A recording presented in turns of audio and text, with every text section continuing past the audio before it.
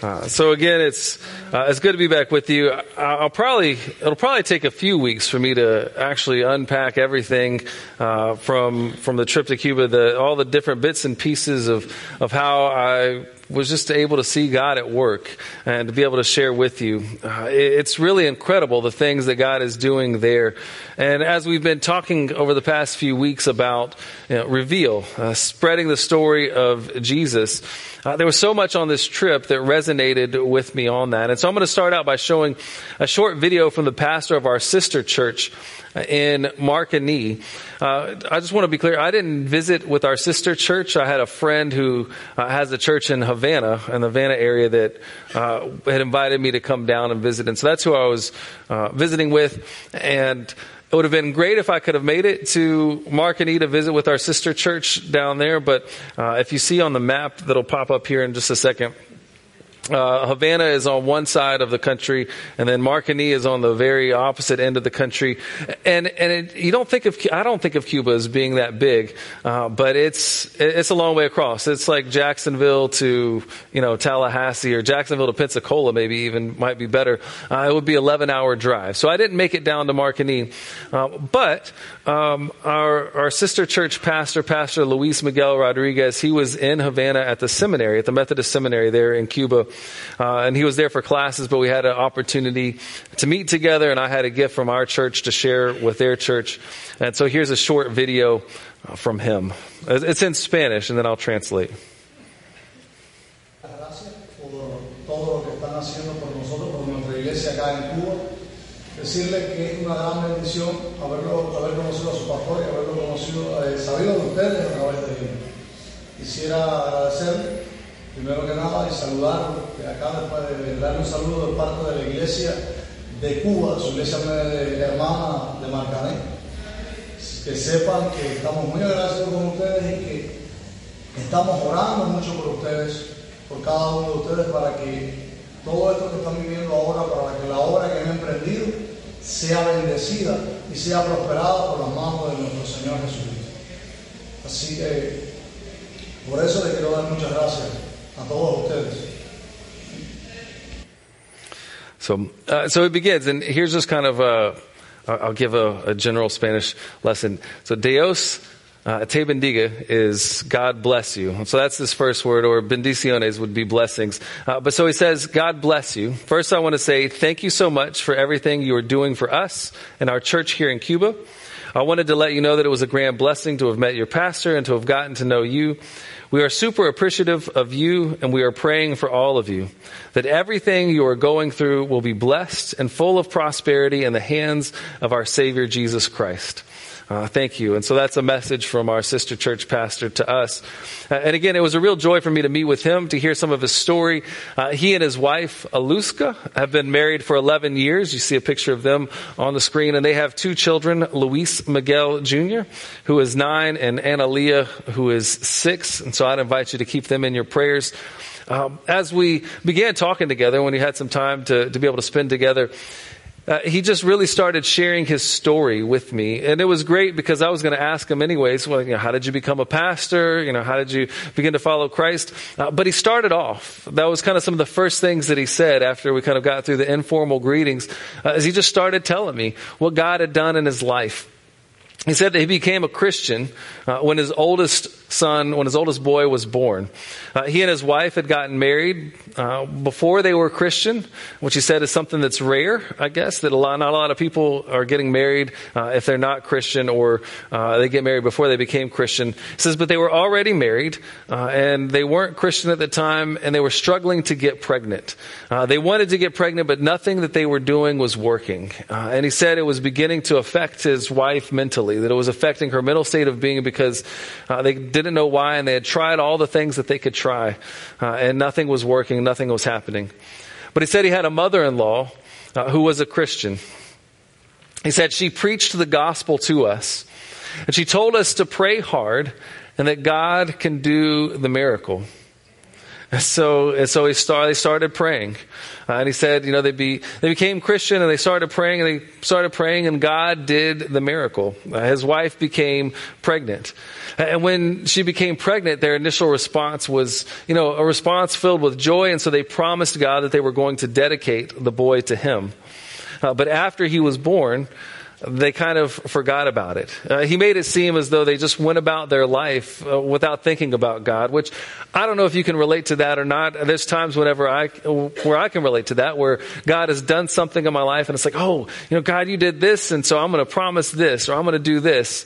And then because things are kind of good now, I forget about this promise that I had made. But we said that's kind of what they did. They had promised that this boy would be dedicated to God, but then they ended up just going through their life the first few months after he was born, kind of forgetting this promise that they had dedicated him to God.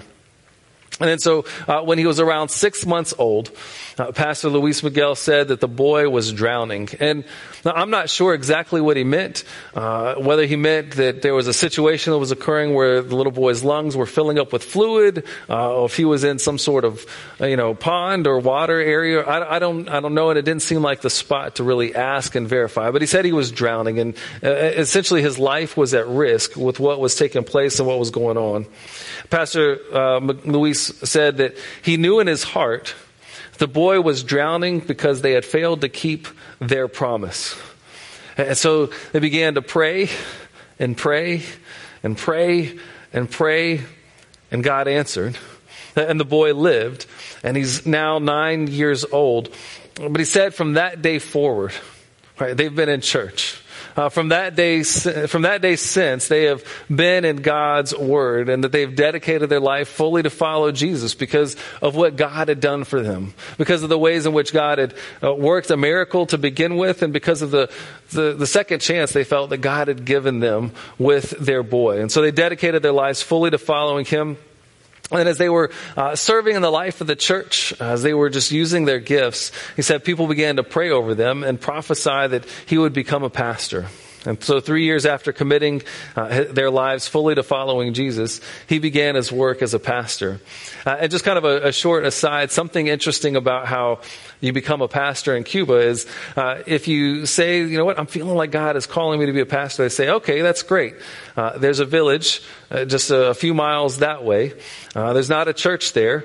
Go and start telling people there about Jesus. And if you gather a group of people together that's meeting, then you can be a pastor. And so that's how you become a pastor in Cuba. And then after you've shown this evidence that God is working in your life, then they send you to seminary and begin to train you. So once you figure out the things that you need to know, then you can go and be prepared to learn them. It's an interesting way of doing it, but I love it because it's okay. Let's see. Let's go out and begin to tell people about Jesus. And so he said after 3 years of committing their life to following Jesus, he started as a pastor, and then now he's been at our church, our sister church, for a couple of years. I think 2021 is when they first moved there. And I'll tell a few more Cuba stories in the weeks to come. But as I heard Pastor Luis Miguel tell his story, I was awestruck by just how incredible the story is, the way that God works miraculously within people's lives, and how incredible our God is, that God is able to bring about the miraculous within our lives. And it really made me think some as well about this series that we're going through. And so as we're going to take a minute to listen to the story and to think about how it helps us to tell our own stories of what God has done in our lives. And we're going to first hear our scripture reading from 1 Peter chapter 3, verse 15 through 16, as we think about how God calls us to share what he's been doing in our lives. And so 1 Peter 3, 15 through 16, it says, "But in your hearts, sanctify Christ as Lord. Always be ready to make your defense to anyone who demands from you an accounting for the hope that is in you. Yet do it with gentleness and respect. Maintain a good conscience so that when you are maligned, those who abuse you for your good conduct in Christ may be put to shame." This is the word of God for us, the people of God. So as we hear these words from 1 Peter and I think about Pastor Luis Miguel's story, I think in a lot of ways that he's doing what Peter is telling us. Right, before I could even ask his story, he just began to tell me. Tell me about what God had done in his life. Before I could ask how he became a follower of Jesus or even how he became a pastor, he was ready to share. Like, he knew his story and he was grateful for what God had done for him and in his life. And so he wanted to be able to tell other people about him. And it's a powerful story. I think it's a story that says a lot about Luis Miguel and his wife, Aluska. There's a character in the story that only gets a slight mention. But as I reflected on the story, a person who I admired very much, and that's Pastor Luis Miguel's mother-in-law. Right, he said it was his mother-in-law that preached the gospel to them and told them to pray for God to do the miracle. Right, it was the mother-in-law who had the faith. Even when they didn't have the faith, she knew that her God was able to do the work within their lives. She had a confidence and a faith and a trust in God. Even when Luis Miguel and his wife Aluska didn't have faith, she had faith for them. It was this mother-in-law who knew the pain that they had within their lives, knew the struggle that they were going through, who was able to say, you know what, God can do the impossible for you. It was the mother-in-law who didn't give up on her daughter. When her daughter wasn't following Jesus, her daughter wasn't in church, this mother-in-law didn't give up on her. She continued to love her, and when the opportunity arose, she told her about Jesus and this God who is able. It was the mother-in-law who didn't give up on her son-in-law when he wasn't going to church, when he wasn't following Jesus, but continued to love and care for him, and who told him, hey, there is a God who loves and cares for you, who is able to do the miraculous within your life. There's a Jesus who loves you, who died to save you, to give you hope of a life to come, but hope in this life as well. You know, this mother-in-law, she could have just wrung her hands when she saw her daughter struggling. She could have just said, oh man, yeah, that's so tough, sweetie. I'm sorry for what you're going through. But instead, she said, you know what?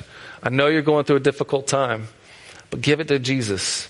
Give it to Jesus because he is able, because he is powerful enough. He can do the miracle at work within your life. She shared the gospel with them. She told them about Jesus.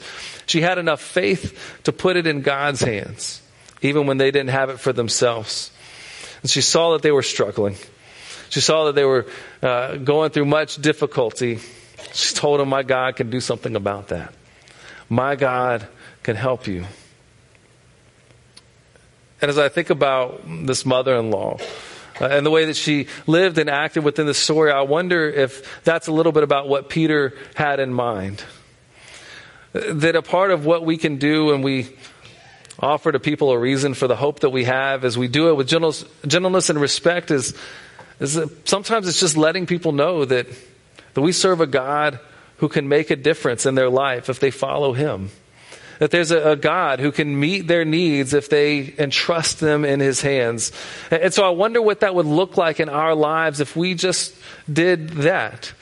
When a neighbor is complaining about the state of the world, how the world is gone crazy, and we could jump right in and, the world is crazy. We talk about this shooting over here, or that over there, or what are we going to do about it all? Or there's this war over here, or there's a war over here, and there's all of these other crazy things. And we could join right in about how crazy the world is, or when they're saying the world is crazy, we could say, it is pretty crazy, but there's something that gives me peace. And that's because I have a God who walks with me through it all.